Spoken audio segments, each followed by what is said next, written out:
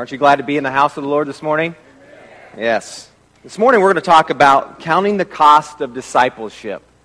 That's a tough one to think about as we look through Scripture. It's not easy. It's not something that's simple as we look through the Scripture of what it means to count the cost of discipleship or what it means to be a disciple. We're going to look at Matthew chapter 10, verses 32 through 34. So if you have your Bibles, go ahead and turn there. First, I want to read out of Luke, and it won't be on the screen. It's just I'm going to read it. So I want you to think about this as I read it, because this is going to summarize. This is your cliff notes for the sermon, so you can just go ahead and leave right after I read this if you want. No, just kidding. Don't leave, please. Luke chapter 14 says this: "Whoever does not bear his own cross and come after me cannot be my disciple." You got your steel-toe boots on this morning? "For which of you, desiring to build a tower, does not first sit down and count the cost, whether he has enough to complete it? Otherwise, when he has laid a foundation and is not able to finish, all who see it begin to mock him, saying, 'This man began to build and was not able to finish.' Or what king going out to encounter another king in war will not sit down and first and deliberate whether he is able with 10,000 to meet him who comes against him with 20,000? And if not, while the other is yet a great way off, he sends a delegation and asks for terms of peace." Listen to this. "So therefore, any one of you who does not renounce all that he has cannot be my disciple." Ouch. "So therefore, anyone who does not renounce all that he has cannot be my disciple." Well, that's tough words to hear. Think of the things in our lives that we could renounce because maybe we're putting those in place of Jesus Christ. A builder counts the cost before building. We as a church right now are counting the cost as a building is being built. There's the earth, dirt work had to be done. The different materials have had to be laid down already to lay and start that foundation so it's firm and so that it will last for generations to come. Hopefully impact generations of lives to come. As a king counts the cost of battle. We count the cost every day with our money.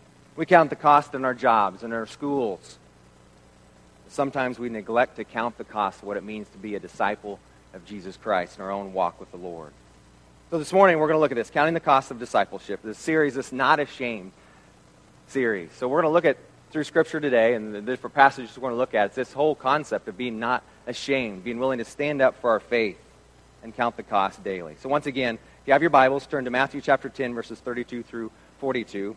First, I'm going to read verses 32 and 33. As we look at counting the cost of discipleship, a disciple is loyal. It says there in Matthew chapter 10, verses 32 and 33. So everyone who acknowledges me before men, I also acknowledge before my Father who is in heaven. But whoever denies me before men, I will also deny before my Father who is in heaven." So this acknowledgement, this confession of Christ here. What or whom is a disciple to acknowledge or to confess? Well, Jesus says in verse 32, "So everyone who acknowledges me, him, before men, then he will acknowledge you before God the Father." I don't know about you, but I long for the day to hear, "Well done, my good and faithful servant." I would be glad if it came before Tuesday. Amen? I'd be glad if it just came, period, like right now. Just the stuff of life. Us raising our own kids and the life that I look at them that they're going to have to live through. But if they count the cost of discipleship, if they know what it means to be a true disciple of Jesus Christ, then we can live the life whatever's set before us. So what are we, or who are we confessing and acknowledging before men? Harold Fowler says this in his commentary of Matthew: "What a man thinks about Jesus is the only important issue over which he should ever have to stand trial and give account. Because if he be mistaken about this one question, how can he be right or even significantly near it in relation to any other issue?" Isn't that powerful? What and how we stand before Jesus Christ and before men says a lot about who we are in our walk with the Lord. So right now we're going to look at the life of Peter for the first three. If you're going through your outline on your bulletin, the first three of those are going to be looking at the life of Peter here. So Jesus and Peter. So we find that the mic fell off. We find here first that Peter acknowledges Jesus. Peter confesses Jesus Christ in Matthew chapter 16, verses 13 through 16. Now, when Jesus came into the district of Caesarea Philippi, he asked the disciples, "Who do the people say the Son of Man is?" And they said, "Some say John the Baptist, others Elijah, and others Jeremiah the prophet." He said to them, "But who do you say that I am?" You guys have spent time with me. We've had intimate time together. Who do you say that? I don't care who everybody else says, but who do you say that I am? And Simon Peter replied, "You are the Christ, the Son of the living God." We have to answer that in our own lives. That's part of the salvation process as we look through the New Testament. We have to be able to answer that question. Who do you say that Jesus is? So we should be able to say, "You are the Christ, the Son of the living God, my Lord and Savior," as we go through the salvation process. Giving our faith to Him, confessing Christ, Jesus as Lord, repenting of our sins and being baptized, and then living that out. We see through this statement, though, in Matthew chapter 16, 17, and 18, that this guy, actually his name was Simon Bar-Jonah, and became Peter. He had a name change here. It says, Jesus answered him, "Blessed are you, Simon Bar-Jonah, for flesh and blood has not revealed this to you, but my Father who is in heaven. And I tell you, you are Peter, and on this rock," not Peter, but on the statement that he just made, that you are the Christ, the Son of the living God. He said, "I tell you, you are Peter, on this rock. I will build my church, and the gates of hell shall not prevail against it." Amen? When we wake up Wednesday morning, and we have Jesus Christ in our life, the gates of hell are not going to prevail our life. Right? I think we get so caught up in this junk of this world that we don't realize who we are in Christ. It doesn't matter what's going on around us in our lives. There can be some very serious junk in your life that's going on. But if you have Jesus Christ, we have everything. When I do a wedding, I tell the couple, you don't have God, you have nothing. But if you have God, you have everything in your marriage and in your life. But then it goes from this. So what would your name be? If Jesus came to you and said, "Who do you say that I am?" Would your name change be to rock? Or would it be changed to pebble? Or a grain of sand? Who would Jesus say that you are? How would He change your name? So Jesus goes on in Luke 22, 31 and 34. So Peter has this high of this, confessing Jesus as Lord. He gets his name changed to the rock. He is the rock now. Look at me, I'm the rock. But then Jesus tells him in Luke 22, 31 through 34, "Simon, Simon, behold, Satan demanded to have you, that he might sift you like wheat. But I have prayed for you that your faith may not fail." Jesus prayed for Peter that his faith would not fail. "When you have turned again, strengthen your brothers." Peter said to him, "Lord, I am ready to go with you, both to prison and to death." And Jesus said, "I tell you, Peter, the rooster will not crow this day until you deny me 3 times. Man, I confess, Lord. He called me the rock. But then I'm going to go out and deny Him. This is what we find in Matthew 26, 69 through 75. The prophecy is fulfilled. Now Peter was sitting outside the courtyard, and a servant girl came up to him and said, "You also were with Jesus the Galilean." But he denied it before them all, saying, "I do not know what you mean." When we went out to the entrance, another servant girl saw him, and she said to the bystanders, "This man was with Jesus of Nazareth." And he again denied it with an oath, "I do not know the man." After a little while, the bystanders came up and said to Peter, "Certainly you too are one of them. For your accent betrays you." And they began to invoke a curse on himself and to swear, "I do not know the man." Could you imagine that man coming off of his lips? 1, 2, this is my 3rd time denying Christ. And Peter remembered the saying of Jesus, "Before the rooster crows, you will deny me 3 times." And he went out and wept bitterly. Could you imagine what Peter was feeling? Could you imagine that? Going away weeping bitterly. Are we confessing Christ before men? Are we denying Him? Are we loyal to Christ? Or are we denying Him? Now let's look at counting the cost of discipleship. A disciple puts Christ number one. Verses 34 through 37 in Matthew chapter 10. Do not think that I have come to bring peace to this earth. I have not come to bring peace, but a sword. For I have come to set a man against his father, and a daughter against her mother, and a daughter-in-law against her mother-in-law. And a person's enemies will be those of his own household. Whoever loves father or mother more than me is not worthy of me. And whoever loves son or daughter more than me is not worthy of me.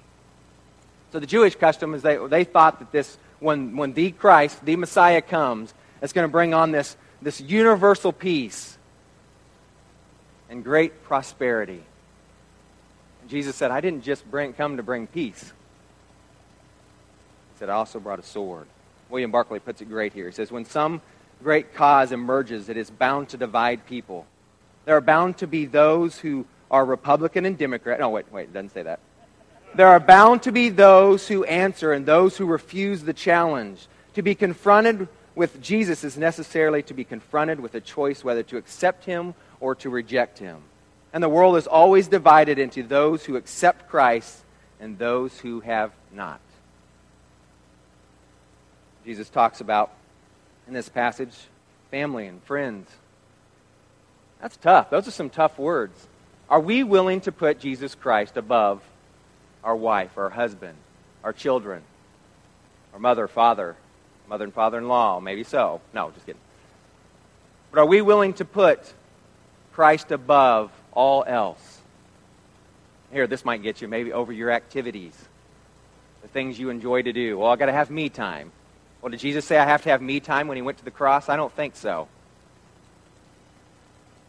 Jesus went to the cross willingly so that we could accept him, so that we could live for him wholeheartedly. And the key to all of this is one word. Something we all long for and want in our lives. The one word is love. Scripture is very clear of what we are to do as his disciples, is to love God, love others, and love to serve. That's what we're strive to be all about here at Northside. Love God, love others, and love to serve. But that should be our own personal life as well, that we love God first over everything else. We love others and love to serve.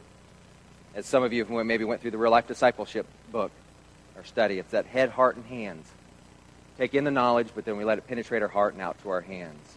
This is to be lived out. It's us keeping our eyes on the prize that is set before us. Now we find John chapter 21, one of my favorite chapters in all of Scripture. In John chapter 21, we find it starts out here.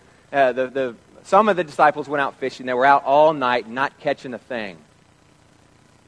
And then all of a sudden, some guy from the shore says, you haven't caught anything, have you? Losers. No, he didn't say that. But you haven't caught anything, have you? And they're like, no, don't want to admit it. I mean, who wants to come in and say you didn't catch anything? Well, why don't you try the right-hand side of the boat? And they had this great catch of fish. And then John 21, verse 7 says, the disciple whom Jesus loved, was talking about John, therefore said to Peter, it is the Lord. Can you imagine Peter? How many of you have wronged a dear friend? And the turmoil, the restlessness, the lack of sleep, your stomach turning, finding itself in knots, wondering how your friendship is going to be mended. What's it going to be like when I am face to face with them, to be able to talk with them and get this conflict resolved? This must have been the thoughts of Peter, but then when he heard it is the Lord. And it says, then Simon Peter heard that it was the Lord. He put out his outer garment, for he was stripped for work, and he threw himself into the sea. Like, man, I'm not taking this boat the rest of the way in. I'm getting there to see the Lord. How many of us are that excited to get to see the Lord? How many of us are that excited to get to be a part of the body of Christ? How many of us are excited to be able to do this? To know that we have Jesus, the friend of sinners. Jesus, the friend of us. Jesus, that gives us unconditional, agape love. Jesus is there. He provides a breakfast for the disciples. But then John 21, 15 through 17, it says, when they had finished breakfast, Jesus said to Simon Peter, he's like, yes, he's talking to me. This awkwardness is over now. Simon, son of John, do you love me more than these? And he said to him, Yes, Lord, you know that I love you. He said to him, Feed my lambs. He said to him a second time, Simon, son of John, do you love me? He said to him, Yes, Lord, you know that I love you. He said to him, Tend my lambs. And he said to him a third time, Simon, son of John, do you love me? Peter was grieved because he said this to him a third time. Do you love me? He said to him, Lord, you know everything. You know that I love you. Jesus said to him, Feed my sheep. Could you imagine that? The relationship was being mended right before his eyes. The restoration of Peter was taking place in their relationship. The rock had to go back and think about his own confession that he gave, that Jesus is the Lord, the Son of the living God. And he had to learn to go back to his first love, who he needed to put number one, and that was Jesus Christ. Go to verses 38 and 39 of Matthew chapter 10. Counting the cost of discipleship, a disciple is a cross bearer. It says there in Matthew chapter 10, verses 38 and 39, And whoever does not take his cross and follow me is not worthy of me. Whoever finds his life will lose it, and whoever loses his life for my sake will find it. It's always a tough one to think about, just bearing this cross of Jesus. I mean, it's always hard for me to watch the Passion of the Christ. I think it was a pretty good, real visual of what that means, of Jesus going to the cross, being whipped and beat and spit on, but then having to bear his own cross to his death. We find ourselves that we're told here to bear our cross. We're supposed to find it. We're supposed to pick it up. We're supposed to bear it. And we're supposed to live it. This looks like a life of sacrifice, a life of love, a life of obedience, a life of grace, a life of serving, a life of compassion, a life of loyalty to our King, Jesus Christ.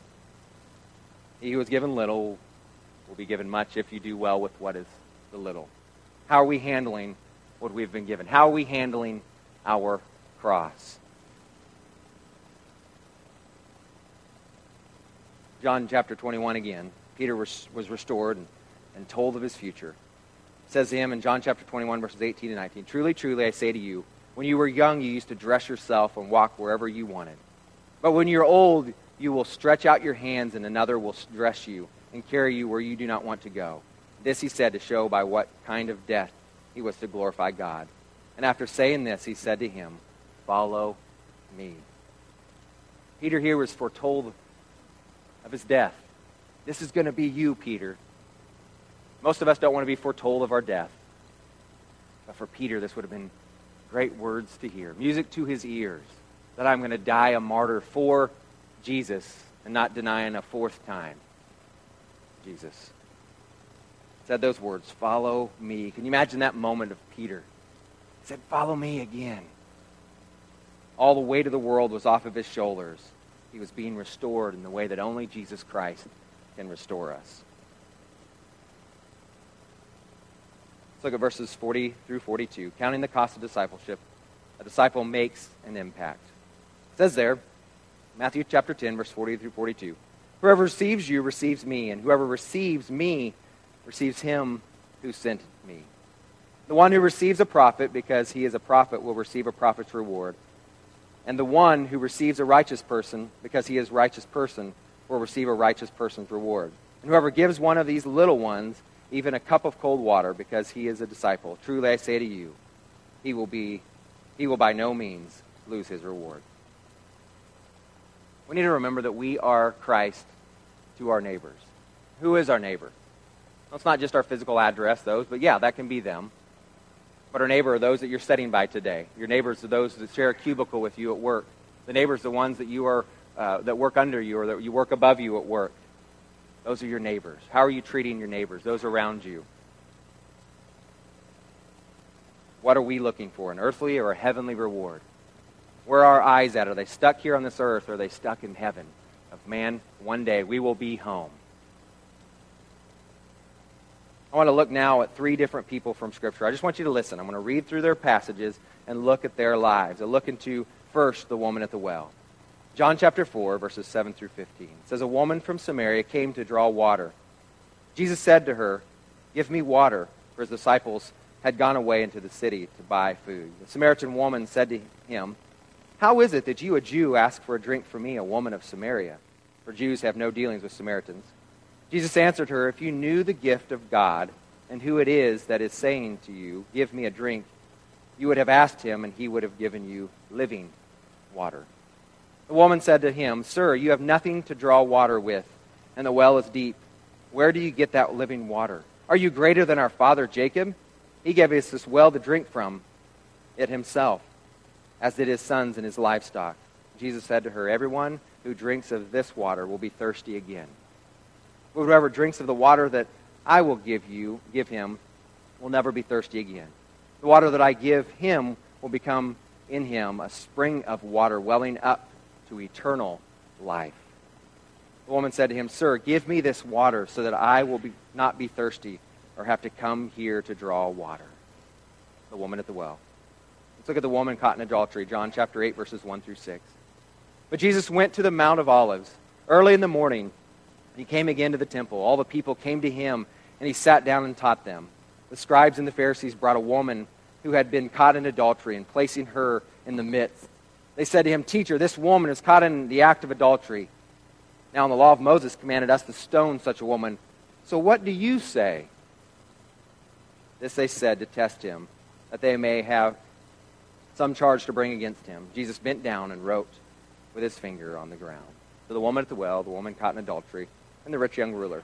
Matthew chapter 19, verses 16 through 22. And behold, a man came up to him, saying, "Teacher, what good deed must I do to have eternal life?" And he said to him, "Why do you ask me what is good? There's only one who is good. If you would enter life, keep the commandments." He said to him, "Which ones?" And Jesus said, "You shall not murder, you shall not commit adultery, you shall not steal, you shall not bear false witness, honor your father and mother, and you shall love your neighbor as yourself." The woman at the well, the woman caught in adultery, and the rich young ruler. Now let's look at, after they had contact with Jesus, their reaction. The woman at the well's impact. John chapter 4, verses 28 and 30. So the woman left her water jar and went away into the town, said to the people, "Come see a man who told me all that I'd ever did. Can this be the Christ?" They went out of the town and were coming to him. So the woman at the well came in contact with Jesus, and the impact that she had was immediately on her, but she was still wondering, is this him? It goes on to say in verses 39 through 42 of John 4, many Samaritans from that town believed in him because of the woman's testimony. "He told me all that I'd ever did." So when the Samaritans came to him, they asked him to stay with them, and he stayed for 2 days. And many more believed because of his word. They said to the woman, "It is no longer because of what you said that we believe, for we have heard for ourselves, and we know that this is indeed the Savior of the world." Look at the impact that she had on her life. Go to draw some water from the well, come in contact with Jesus the Savior. She went out immediately and was telling people about the saving grace, so about who Jesus is going to give this living water and thirst no more. Now let's look at the woman caught in adultery's impact. John chapter 8, verses 7 through 11. And as they continued to ask him, he stood up and said to them, "Let him who is without sin among you be the first to throw a stone at her." And once more he bent down and wrote on the ground. But when he had heard it, they went away one by one, beginning with the older ones, and Jesus was left alone with the woman standing before him. Jesus stood up and said to her, "Woman, where are they? Has no one condemned you?" She said, "No, no one, Lord." And Jesus said, "Neither do I condemn you. Go, from now on, sin no more." We don't have the Paul Harvey here of her life. We don't have the rest of the story. But could you imagine the impact of being brought in and by law could have been stoned to death? Well, I do know the impact of the scribes and the Pharisees. They went away. They started getting the story pretty quick of who this Jesus was when they tested him. Now let's look at the rich young ruler's impact. Matthew chapter 19, verses 20 through 22.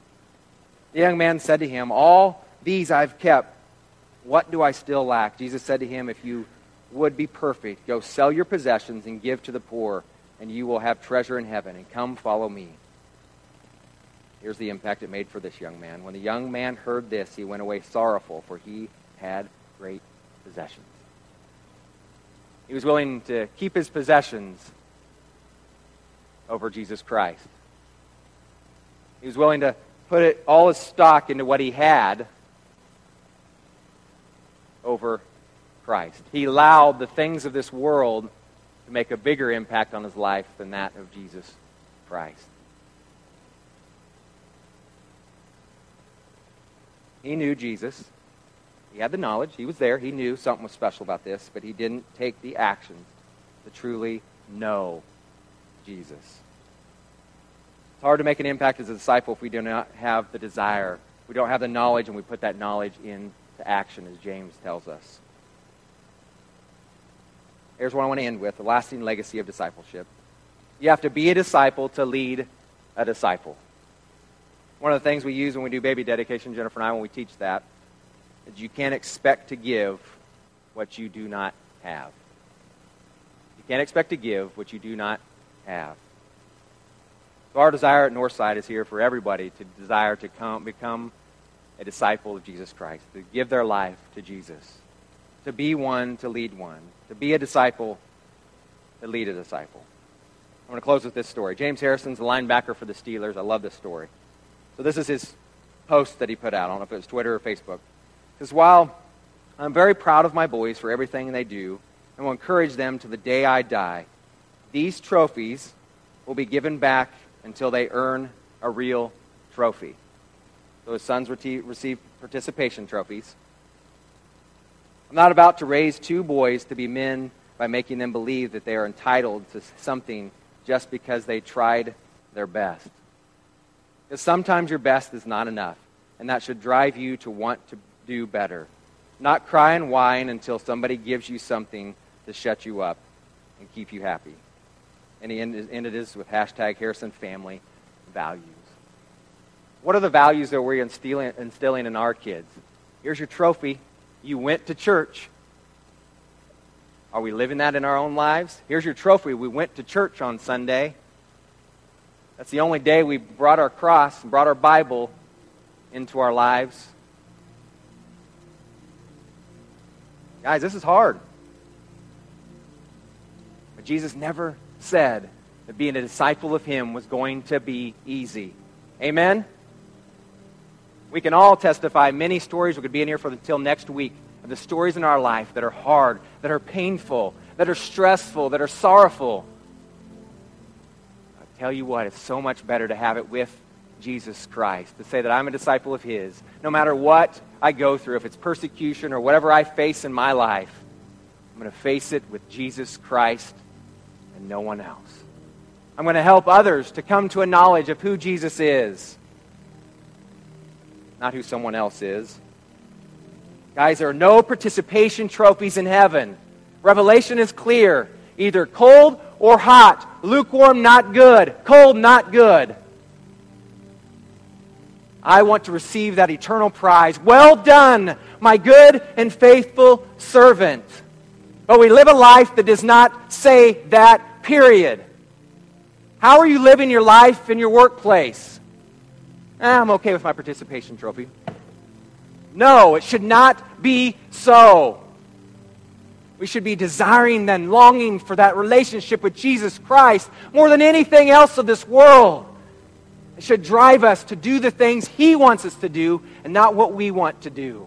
We should be seeking Him with our all and not just giving Him a few percentage of our lives.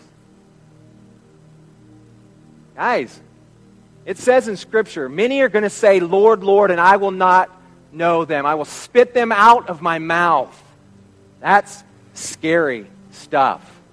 When I read that, I'm like, man, I'm sitting in a pew. I better be living it. I'm going out and I say I'm a Christian. I better be living it. Do I all the time? No. Do I strive for it? Yes. Strive to do my best for the Lord. We need to strive to do our best for the Lord, and don't give a half-hearted effort. Don't just say, it doesn't matter how I play. I'm going to get a participation trophy. Because it's not about a participation trophy. It's about how we can do in our lives, even 100%, giving our all. It's not about sitting in the stands. It's about getting on the field and saying, here we are. Go. When we come here this morning, that's not about just getting our ears tickled. It's about putting our hands in and saying, 1, 2, 3, Team Christ. And we're out doing it. All right? Let's do it then. Okay? If you're here this morning and you do not know who Jesus is, come forward and give your life to Christ. Don't put it off another day. If you're here today and you say, man, I want to make Northside a place. I want to make it our family home.